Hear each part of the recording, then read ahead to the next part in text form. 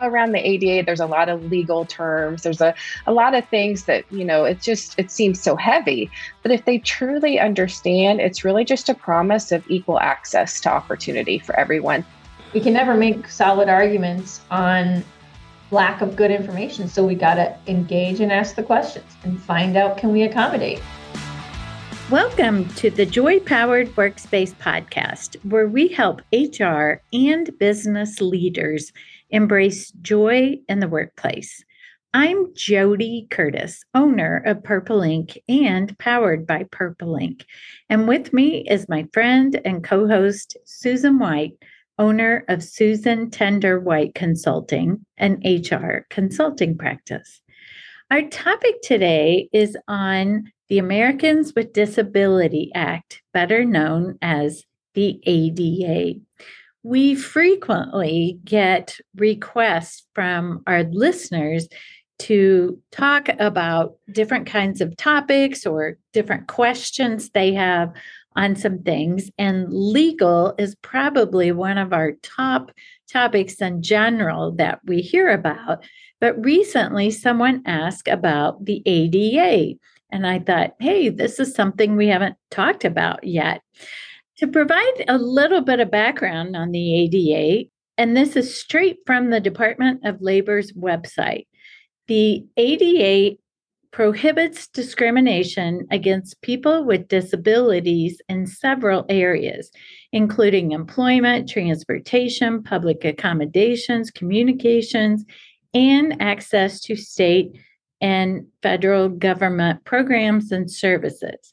As it relates to employment, it also protects the rights of both employees and job seekers. And while the Department of Labor does not actually enforce the ADA, it does offer publications, technical assistance, and other resources on the basic requirements of the law, covered employers' obligations to provide accommodations, and qualified job applicants and employees with disabilities. In addition to the U.S. Department of Labor, which I didn't even realize this until I looked into this more, although it all makes sense, there are actually many federal agencies that have a role in enforcing or investigating claims involving the ADA. Some of those are the Equal Opportunity Commission, the Department of Transportation, the FCC, the Department of Justice, the Department of Education, and the Department of Health and Human Services. This act was signed into law in 1990. Its overall purpose is to make the American society more accessible to people with disabilities. I know, Susan, you and I have both traveled extensively in countries outside of the U.S., and there really are a lot of differences. I mean, I've been many places that did not accommodate part of the population, right? I know. I think about the cobblestones and all the beautiful historic sites and things. Oh, they're just really difficult if you have a mobility issue. I think it's one thing that we're really doing right here. We put a real emphasis on making sure accessibility is everywhere. Yeah. So I mentioned the original act was signed in 1990, but in 2008, there was an amendment that was passed to broaden the definition of what a disability really means. The ADA is divided into 5 different areas, and our podcast today will focus on the first one, which is employment law. But just to point out the other 4 areas, they also include public services, public accommodations, telecommunications, and a group of just other areas too.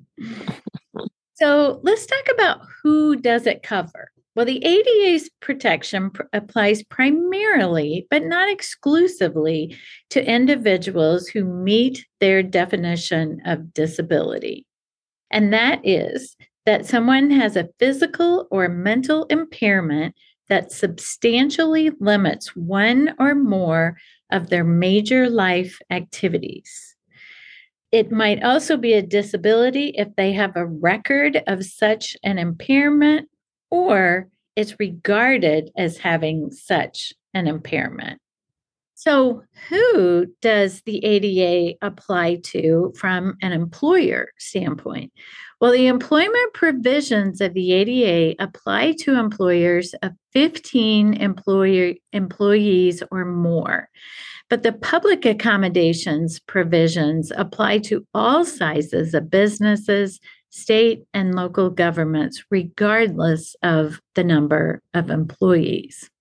When more than 6 federal agencies are involved in enforcing this act, as well as all of the different areas that it covers, it's bound to be tricky, right? Lots and lots of questions. And I think as HR professionals or even legal professionals or employers run into different things all the time, right? The tools we're using to do our jobs have changed over time and need to be addressed by this act as well. So, Susan, we have talked a lot of legal and policy so far, and there are lots of examples of accommodations that are complicated and expensive, such as building a ramp for wheelchair access, building an elevator, offering interpreters, accessible technology, and other workplace adaptive equipment. But many accommodations are also very simple and inexpensive. Susan, do you have some examples of accommodations that maybe you were able to provide to someone or just others you have heard about? Well, I think probably one that's just comes up a lot is providing extra breaks for people based on a physical condition, or even it can be a mental condition that people need more breaks. And honestly, if you, especially given the size of most organizations, you can accommodate that. It may be that they work a little different hours because they need every maybe 2.5 hours to sit down for a bit. Certainly have seen where people need to sleep during their lunch as opposed to, going out. So I've seen sleep rooms created in different businesses. You can go to JAN, the Job Accommodation Network, free government site. In fact, you get there by askjan.org, and they have incredible ideas for almost any type of disability someone has, some suggested accommodations. It's a great place to go, a great resource that's at all of our fingertips. I think most of us are thinking we have to buy new monitors or new desks, and that is true sometimes. But most of the time, it's things that are really tailored to somebody's needs. I've had 2 clients that we've worked over the years. One of them had an employee who was legally blind, but technically could see some, just have very little visibility. But one of the things he asked for was to have stickers put on the microwave so that he knew, which button, or if he wanted to put it in for 3 minutes or 4 minutes, then he could actually feel those on the microwave, right? Is such a simple accommodation that can make the difference. Like this guy, if he were the only one in the break room, he couldn't use the microwave. We also have a client that is an airport. And I remember the first time I met with them, they asked if I wanted a tour of their control tower, which I thought would be really neat and fun. And it was. But I also remember asking them on the way up what they would do if someone there had a physical disability, because it was the craziest way on how they got up to the control tower. Now, I don't know if they're all like this, or this was one, but we took an elevator part of the way. We went up some very skinny, rounding staircases. We walked across a bridge. It was crazy. And I said, how would you ever accommodate someone with a disability? Well, step number 1, he said, I've never thought about that before, right? Because they hadn't had someone. But he did go on to say they actually at any one time have at least one or two controllers up actually in the tower, but that they also have controllers down on the ground in black room they have. And so at times, he said people could just choose to work in that room instead of going up to the top. Now, there were some different responsibilities, but it was Sure. equal titles and certifications Hey. and that to do it. Yeah. Oh, interesting. Yeah. Yeah. And we have invited two guests today to help us learn more on this topic. Our first guest is Kim Dimwitty. Kim is the Vice President of Coaching and Consulting Services at our own Purple Ink. Her passion is providing HR solutions to clients by helping them build their HR infrastructure through technology, compliance, and people. She has held and consulted in several corporate HR leadership positions in a wide variety of industries, and she has a lot of hands-on experience leading HR initiatives and compliance issues as well. So, Kim, I know some leaders and managers, when they're thinking about implementing some ADA processes and or making accommodations for some of the employees, they tend to think sometimes that it's not fair to have one person treated specially or having special privileges as they might see it. How can you best respond to that if a manager or comes to you or it is well known that that is their perception? Well, I think first, it's most important to be sure that managers are educated on, what the Americans with Disabilities Act actually is, to be sure that they understand that it really is a federal law that protects the rights of people with disabilities by really just eliminating any barriers that there may be in order for them to participate in, many aspects of, their lives and just working. And I think really it's about that equal access to opportunity for everyone. And I repeat that a lot of times to managers so they really understand it. Because, around the ADA, there's a lot of legal terms. There's a lot of things that, it seems so heavy. But if they truly understand, it's really just a promise of equal access to opportunity for everyone. That kind of helps it. I also like to just talk about, special privileges. Sometimes managers see that as, offering something superior to them. And that's why it's not fair. But, it's important to understand that really those accommodations are intended to ensure that everyone has rights in employment equal to those that do not have the disabilities.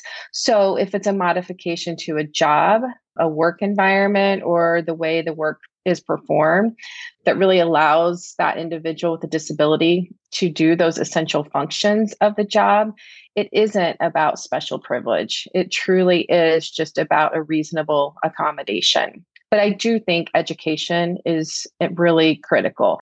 And it's also something that doesn't come up a lot. And so it may be, it can't be a one and done, like, hey, managers, here's what the ADA is all about. And then, in 2 years, expect them to remember that because that's probably not going to happen. It needs to be that ongoing conversation with them. I especially love how you started that, and some good advice for us when we're talking about it too is that you talked about removing obstacles more, that it's not about the special privileges, it's about the removing obstacles to give them an equal opportunity. So, Kim, how has the increased awareness and focus on mental health affected employers in terms of ADA? Yeah, what I've really noticed most is that managers, also HR professionals, it's almost like we're navigating a new landscape. There's not really that comfort level in how to handle the conversations because, it used to be as soon as people talked about kind of mental health, everyone took a step back and said, "Oh, I don't want to talk about that with you. I'm not the right person to talk about it with you." So, they're just trying to figure out, how do we have these conversations? And what's also I'm noticing is that people are finding that the climate in the workplace is really lacking some level of trust.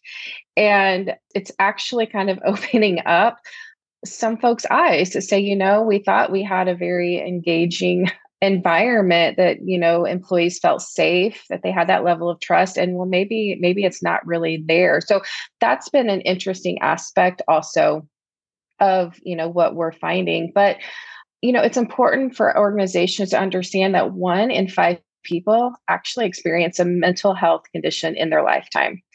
And that statistic, I think, it's staggering. And, when these issues arise, we need to have a plan in place and not just something that's just the right thing to do. Not it's about, legal compliance, but really we want to be sure that we're able to connect with the individuals and be sure that we're providing them what they need to. And, and interesting, I had a client reach out to me and they had someone who, was actually going through a mental health crisis. And that's beyond just a condition. But their initial response, I started asking questions like, well, what's going on? What's the employee saying? And they said, we didn't even ask any questions. We just called you right away. Oh, And so that's what I mean, that landscape, they're like, I don't know what to do here about this. And, there's tons of information out there now, just about, how to really handle those mental health conversations, the resiliency. And so I tell people just get educated. I say that all the time, but find out what you are able to ask. And to be honest, really anything goes. And it's more about just saying, you know what, if you're not comfortable sharing that information with me, that's okay. I just want to make sure you're okay. In this situation, it was a mental health crisis. And I asked the manager, I said, did you ask them if they have thoughts of harming themselves? And they're like, I can't ask that. Well, you can, and you should. And that just initial question then led into further conversations to discuss, okay, what's going on? What type of accommodations maybe, are they needing or others needing? And with that mental health, conditions, accommodations really vary very differently from what other kind of accommodations are. Sometimes it's, just like people's strengths or their work environments or job duties vary, accommodations also vary. So it is interesting, I think, shift for managers to really be, dealing with now, and HR folks, like I said, because they haven't really had to deal with a lot, but people are, it's just being talked about more. And there's not a stigma around it, thank goodness, like there used to be. So I think we're actually pivoting in the right direction, but we just need to be sure that everyone knows how to handle it when it comes up. Great advice. And Kim, if we get back to the basics, what does it mean when employers talk about the interactive process? Well, I think the very first thing I always tell, our clients is just you have to remember to move forward in good faith. That's the most important thing. And, again, like I said before, most of us in our, those HR seats or putting on that HR hat, we aren't dealing with these requests on a day in, day out basis. It only comes up occasionally. So when it does come up, you just kind of have to pause and put together a plan.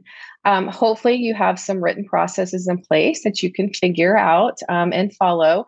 But, really it's the discussion about the disability, looking at that with compliance with the ADA. And the most important thing with that interactive process is it is a collaborative dialogue between the employer and the employee. It's not a one-way street. It's a two-way street. Both individuals need to have the conversation, ask questions, ask those clarifying questions even to make sure that you have a good understanding. And really the whole purpose of that interactive process is to really determine whether an effective, reasonable accommodation can actually be made. And if that accommodation is going to enable the employee to perform the essential functions of their job. And, employers are obligated to initiate that process when they become aware that there may be a need for an accommodation. And that may mean that the employee actually requested it Or it could also mean the employer just became aware that there may be a need of an accommodation, and that could be through just observation. I don't have the statistic with me, but I remember the last time I looked at it that most accommodations are like just a couple $100s at most. And Yeah. so employers who try to say it's an undue hardship, it'd be really tough as an employer to, for most accommodations, they're simple and very cost effective. Absolutely. And I have had, situations where, maybe someone needs a new monitor and, that employee went out and did some research and they found this monitor that maybe, a few $1,000s. And for a small organization, that could be a big ask. Well, but you don't stop there. That's when that interactive process, collaborative dialogue takes place and say, okay, well, what about that monitor is really fitting your needs? And so then as the employer, you can go do more research and see if there may be another solution. So what I like to, remind people is you may have to go through 2 or 3 solutions before you both are in agreement with something Mm, that is going to work. It's not just a one and done thing. yeah. And it's also important to know that you may put an accommodation in place that you think is going to be effective and realize, okay, it's not. So we're going to have kind of backtrack, have some more dialogue, and figure out maybe a different accommodation. Yeah, I think that's great. Yeah. So, Kim, how have hybrid or flexible work arrangements benefited employers, employees regarding the ADA? And has there been any negatives to it, do you think? Yeah. Well, I think the pandemic, all seems to circle around that, all our conversations, doesn't it? But I think that it actually really opened us up for employers and employees to have different options than maybe they had in the past. Because now, there's a capability that they can, perform maybe work remotely. Where before the pandemic, that was an accommodation that actually was asked quite frequently. And the answer was typically always no. We don't have the technology. Mm, We don't know that you can really do the job that way. So I feel like that's benefited because it truly has opened that door again, because processes, technology, that's all in place now. And it makes for, flexible work arrangements, definitely a reasonable accommodation. So that has helped shift job satisfaction and reduced absenteeism, which has, definitely been a benefit. On the flip side, what's interesting though to me is that, we talked about that special privilege. Now that employers are starting to say, okay, employees, we want you to come back into the office. Well, there's maybe have some employees that need accommodations and they're trying to force them into no, we're making everybody come in. It's only fair that you do. mhm, Well, that's when it's important to take a step back and be like, hold on, this isn't mhm. just, all of your employees. This is a reasonable accommodation that we need to actually work through and talk through. So that's been an interesting, I guess we'll say, not as positive benefit to it. And, it's interesting because they have to navigate, is it truly an accommodation or is it a want or need? So Mhm. just again, that's when those dialogue, it's so important to be collaborative when you're having those. And do you recommend that it be HR that has those conversations so that direct managers aren't aware of diagnoses of mental conditions or other physical conditions?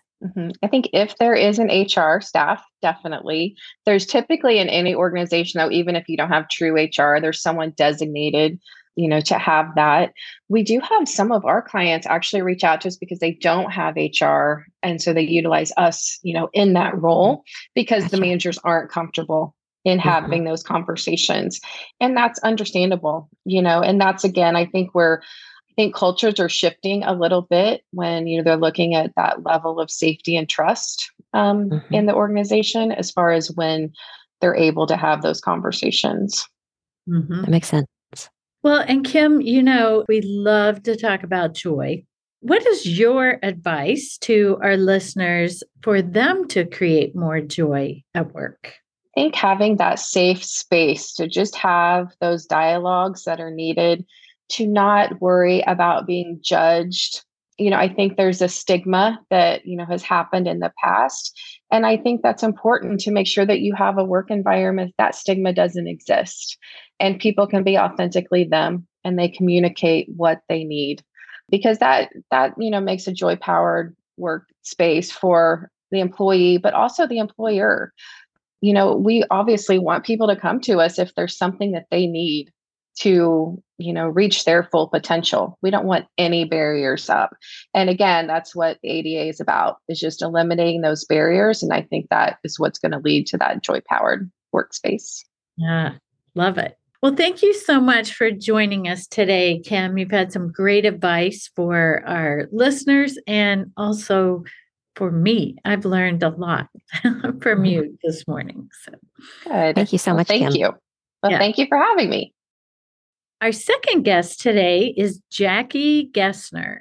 She is an employment law attorney with extensive experience representing employers of virtually all sizes of businesses in the areas of employment counseling and litigation. Jackie regularly defends employers in federal and state courts and before state and local civil rights agencies, the EEOC, and the Occupational Safety and Health Administration, better known as OSHA. Jackie, we're so glad to have you here. Thank you, Susan. Well, I am very happy to be with you both today. Are there any new legal requirements when it comes to employee disabilities or workplace accommodations that employers need to know?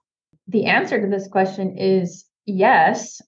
In fact, there was just a new federal law that went into effect a couple of weeks ago. So it's pretty fresh and new for employers to be in the process of actually complying with. And that is the Pregnant Workers Fairness Act, the PWFA.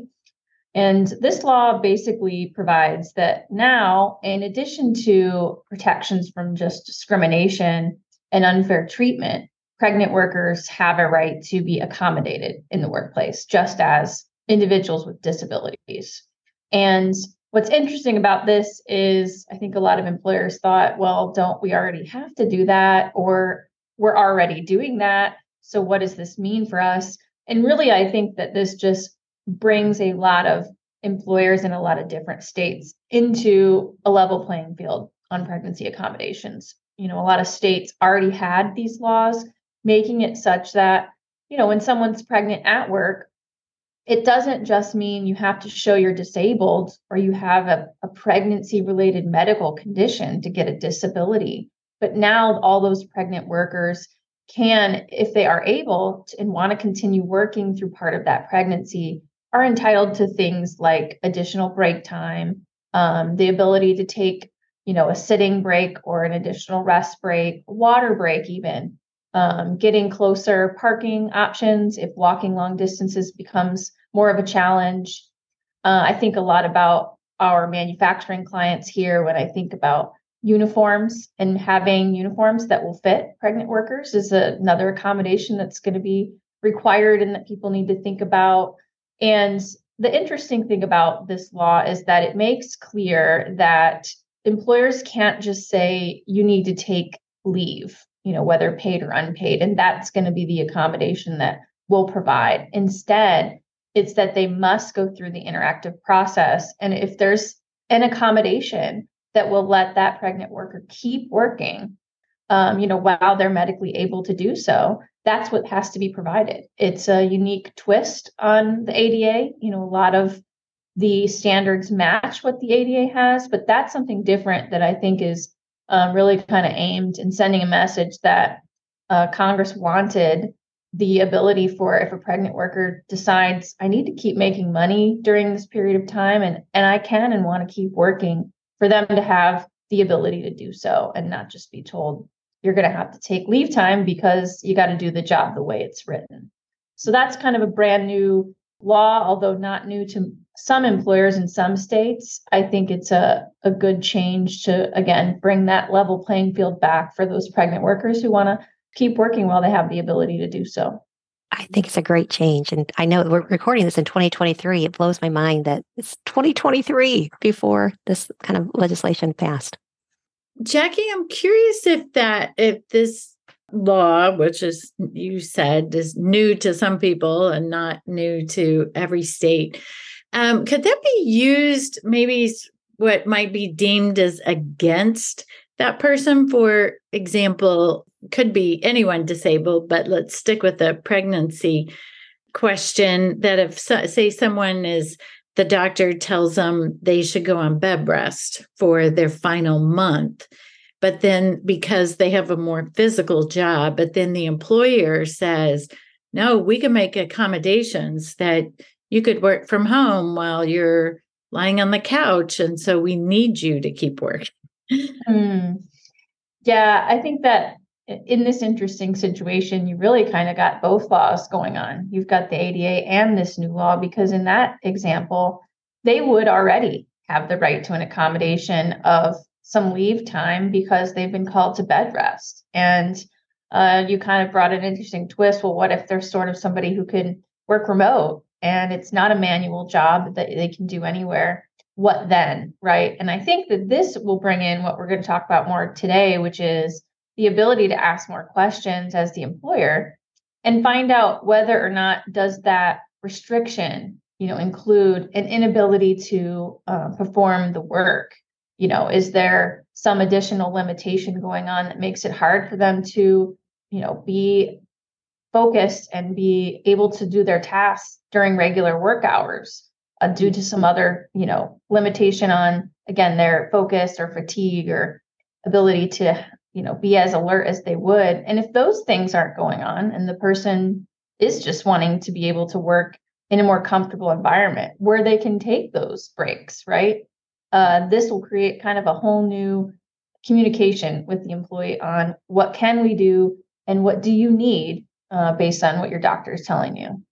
And what are some scenarios, maybe some you've had with some of your clients or just others you've heard of, where employers fail to address employee accommodation requests?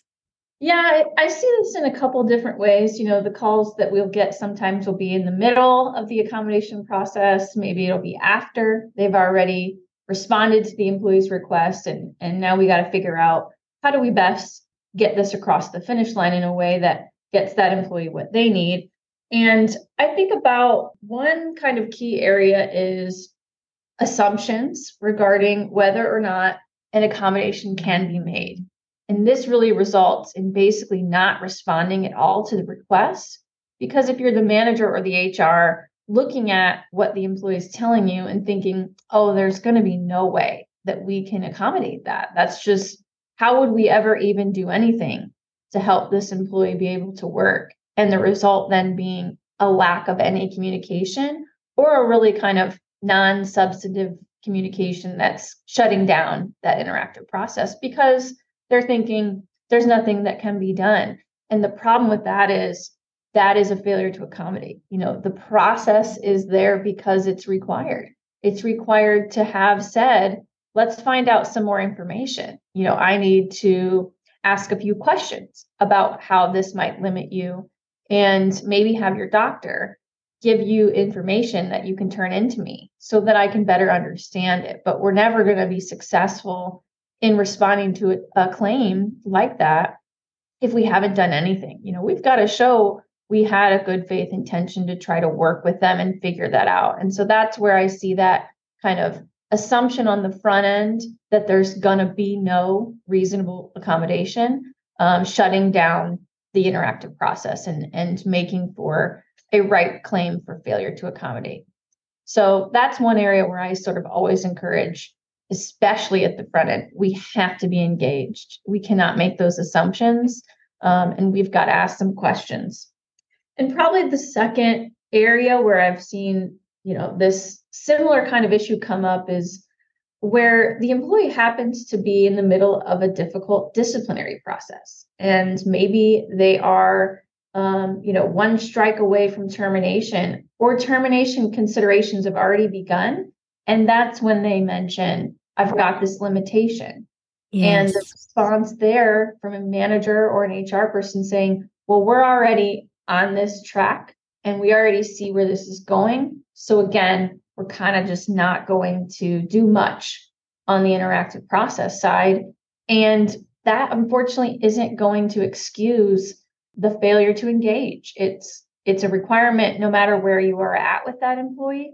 And so I always answer, my clients questions on that. What do we do? We have a disciplinary process we have to address, but now they've raised this problem that's going to make it look like we're only doing this because they've said they need some sort of change. And I always say that means there's two trains going and they need to both keep going, keep up with what you're doing, be true to the issue that was already going on if there was one.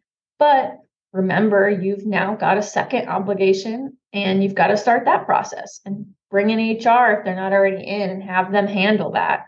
Because again, of that sort of foreseeing, like, what might happen, and it's ultimately not going to be successful. I'm so glad you brought that example up, because so often I can hear the employer saying, they're just making that up, or they're just, now that has nothing to do with what we're working on or the fact they're not performing, but now they're using that as an excuse. They're trying to hijack our process. And in reality, you don't know that. You should assume nothing. I love your thing. We've got two trains going now, and we've got to let them both run down their tracks. I want to use that. Yeah, it's exactly right. And your description is exactly how they come up. But as you can kind of see in how you described it, it's just making an assumption, and we can never make solid arguments on lack of good information. So we got to engage and ask the questions and find out, can we accommodate? And maybe the accommodation lasts for 1 week because their termination process might already be done. But again, we have to have done it for that week. Fair enough. Well, I love that you're mentioning about we've got to ask questions. We've got to really go deeper. We just can't make assumptions. Employers are generally cautious when approaching employees' medical issues, like they don't want to touch it with a 10-foot pole. What should employers know about the interactive process to make sure that they feel comfortable when asking the right questions? Yeah, I think it's really fair for a lot of individuals who step into this role and are told, you cannot ask employees about their medical condition. You can't ask them about their disabilities. And that's true most of the time. There's a lot of reasons why that information is never needed, certainly on hiring decisions and things like that, which is why we're told don't ask. You don't need that information. But the difference here is you do need some information. And in the interactive process, you can and should be asking questions that you have open in your mind of, well, how long is this employee going to have this limitation? Or what really is the limitation? Because employees don't always have a great ability to explain what their doctor is telling them on their medical restrictions. Or maybe they haven't really actually asked their doctor to spell it out for them and have just kind of mentioned, yeah, it kind of hurts when I do this. And I think, I'm going to need some help for a little while. Well, that's very unclear, but that's often the kind of information we might be getting. And so we absolutely are entitled to ask questions to the employee so that we can get that information. And what I really like to do is help my clients craft some sort of letter that the employee takes to their doctor and tell them, have them fill this out. And that way we've written the questions, and the questions are not, tell me your entire medical history, or please attach the employee's entire medical file, because that is too broad and that would be restricted. But what the questions can ask are things like, how long is this limitation going to last? Specifically, what are the symptoms that will impact the employee's ability to do the job? And what might be some accommodations? Always including that question is a smart move, because it shows we're getting this information because we're trying to make an accommodation decision. And that's the only reason that we need it. And so I strongly encourage my clients who are HR managers, directors, and senior level management side folks to feel comfortable in knowing they can ask those types of questions, definitely during an interactive process, and definitely should be getting that information documented. Disabilities are really broadly defined, and lots of different kinds of conditions or diagnoses, or as you just alluded to, maybe they're just temporary or maybe they're long-term. How do we help employers understand what limits apply with regards to accommodations? Like, what are they required to provide or not? Yeah, this is always one of the most difficult decisions that comes up, where we do have some type of change or modification that's needed to the job. And what we have to figure out is that a reasonable accommodation? And where does reasonableness stop? And the reason it's so difficult is because it's not the same one workplace to another. It's really depending on the facts of what does that employee do? What do they do the most? And then is the job set up in a way that, is there anyone else who might be able to help? And what are their, essential job functions? So the limits kind of allow for us to understand that it's going to be very hard to show that an accommodation is unreasonable because it's too expensive, or because it's really hard for us to obtain some type of, unique mechanism or device that would enable that person to do that job. And that's solely because that, undue expense or undue hardship due to an expense is going to be a really high burden to meet. It's going to have an eye toward, what does the entire corporation of all divisions and locations, what's their, budget?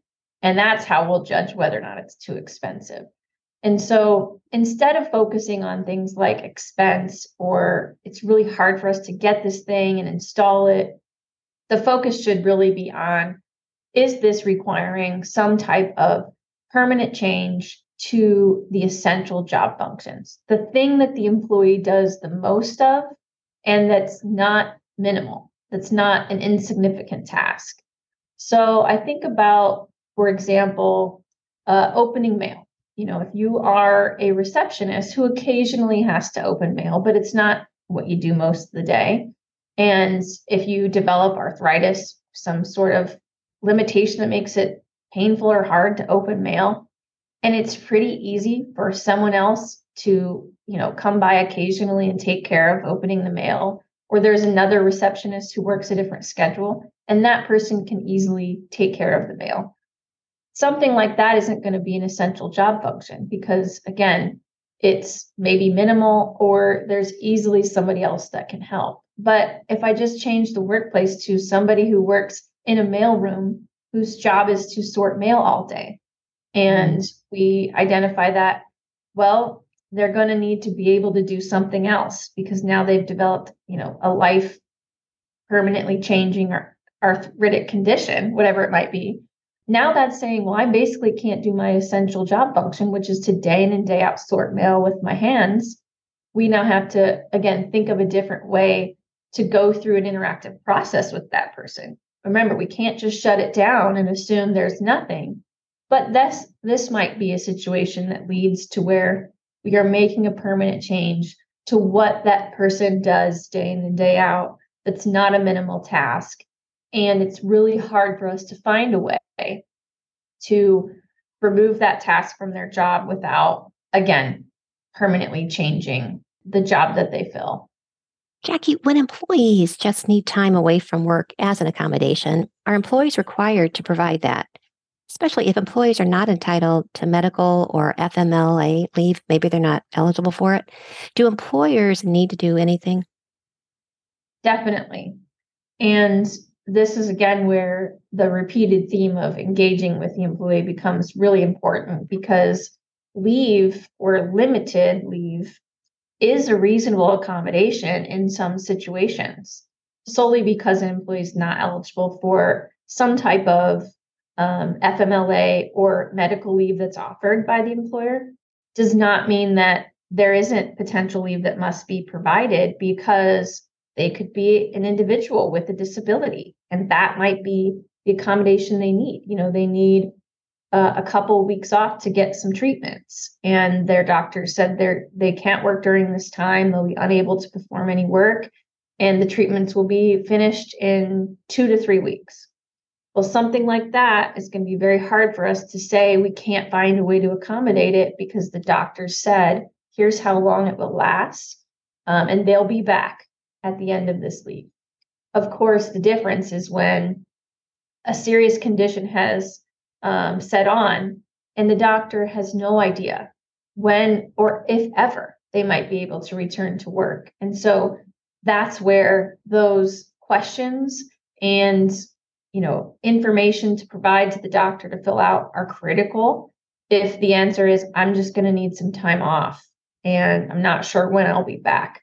And that's where we have to say, hold on, we're going to need more information. Let's work with you. We want you to feel better soon. And that's our primary motivation. But here's the information we'll need you to collect from your doctor.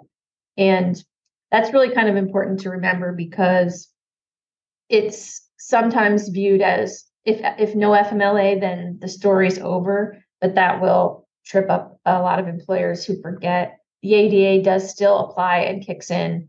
And most conditions under the FMLA are going to likely be considered disabilities under the ADA. I guess that's why this topic can be so confusing for people, is because there's so many different individual scenarios or diagnoses or job responsibilities that you really have to look at each situation as an individual case, right? And I think that's why we need Jackie on speed dial. Yes. Jackie, if our listeners need help in dealing with ADA issues or other legal issues, what's the best way for them to reach you? Yeah, absolutely. I work with Gutwein Law, which is a great firm. I'm in Indianapolis, but we're in a couple different locations. And I can be reached at any time. My contact information is on LinkedIn and on Gutwein Law's website, phone, email. Feeling free to reach out at any time is perfectly appropriate and acceptable to me, and won't be considered a strange thing, because it happens frequently. As you all can imagine, when these situations pop up, they're urgent and you need an answer right away. So it's not rare at all for me to get a call from someone saying, hi, I just need help with this question. I think you can answer it, something like that. Oh, that's great. And we're going to put your contact information in our show notes. But just in case we have a listener who needs to find you right away, how do you spell your law firm's name? Oh, great question. Yeah, there's a lot of hard G names going on here. Gutwein Law is Gutwein. Perfect. Thank you so much. And then finally, before you leave us, we'd love to ask a joy-powered question. Jackie, in your mind, what's one small step people can do in this area to create more joy at work?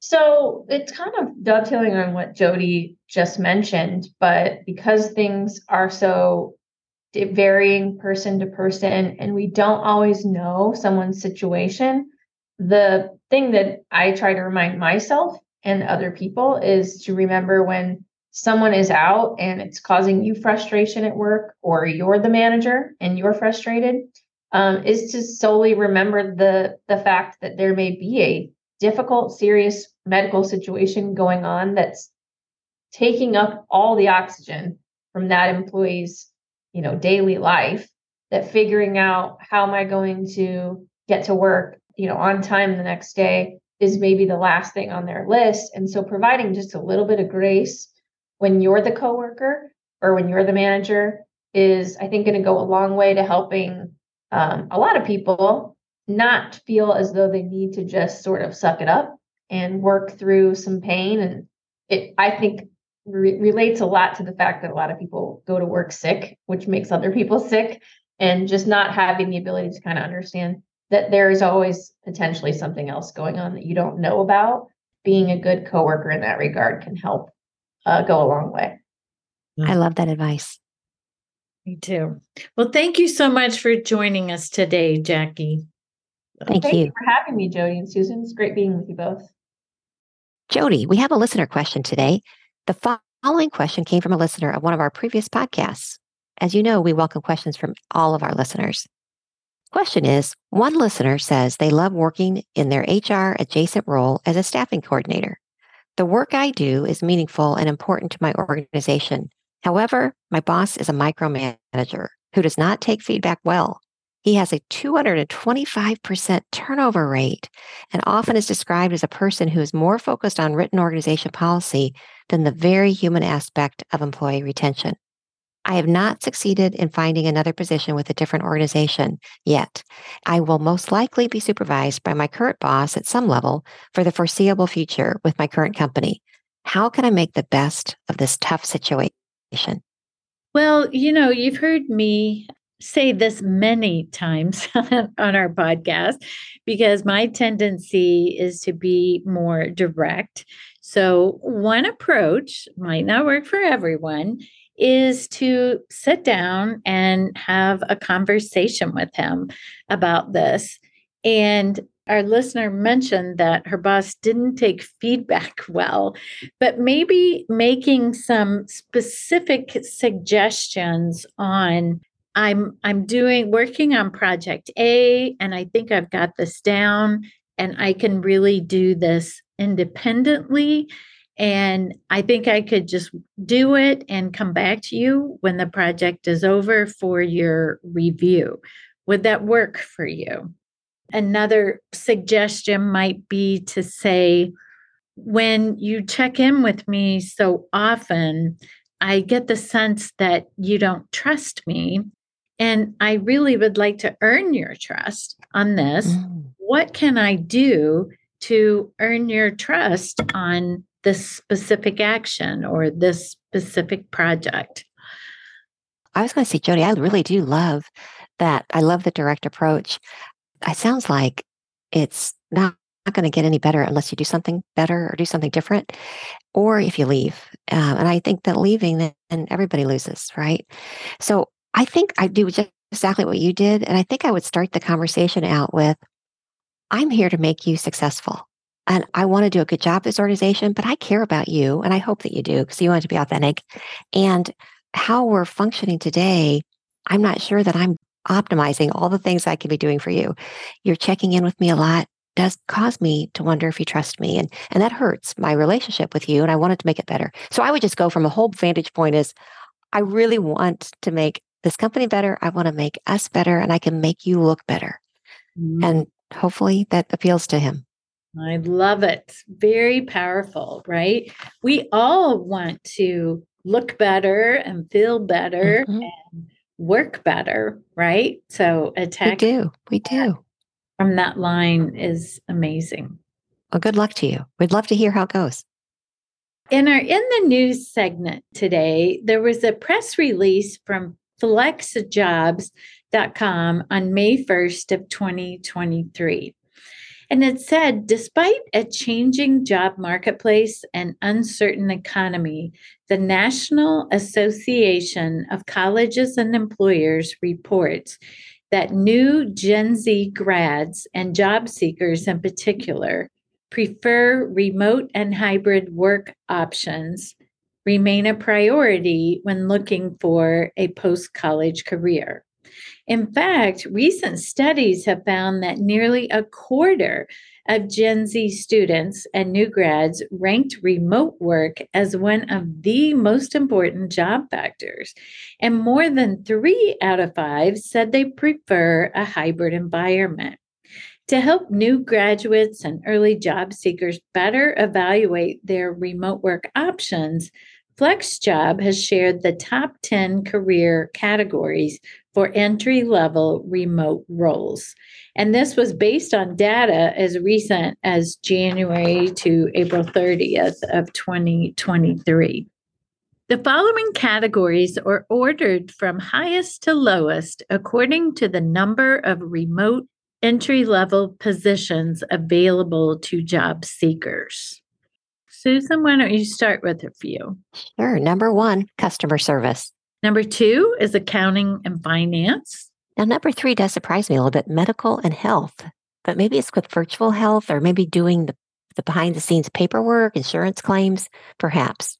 Yes. I did look into that a little bit deeper myself because I was surprised. I think when we hear medical and health, we think nurses and doctors, but it did include a lot of like medical records, positions, or transcription from doctor's notes as well, plus some, just maybe some at-home nurses or therapists that might work out of their home.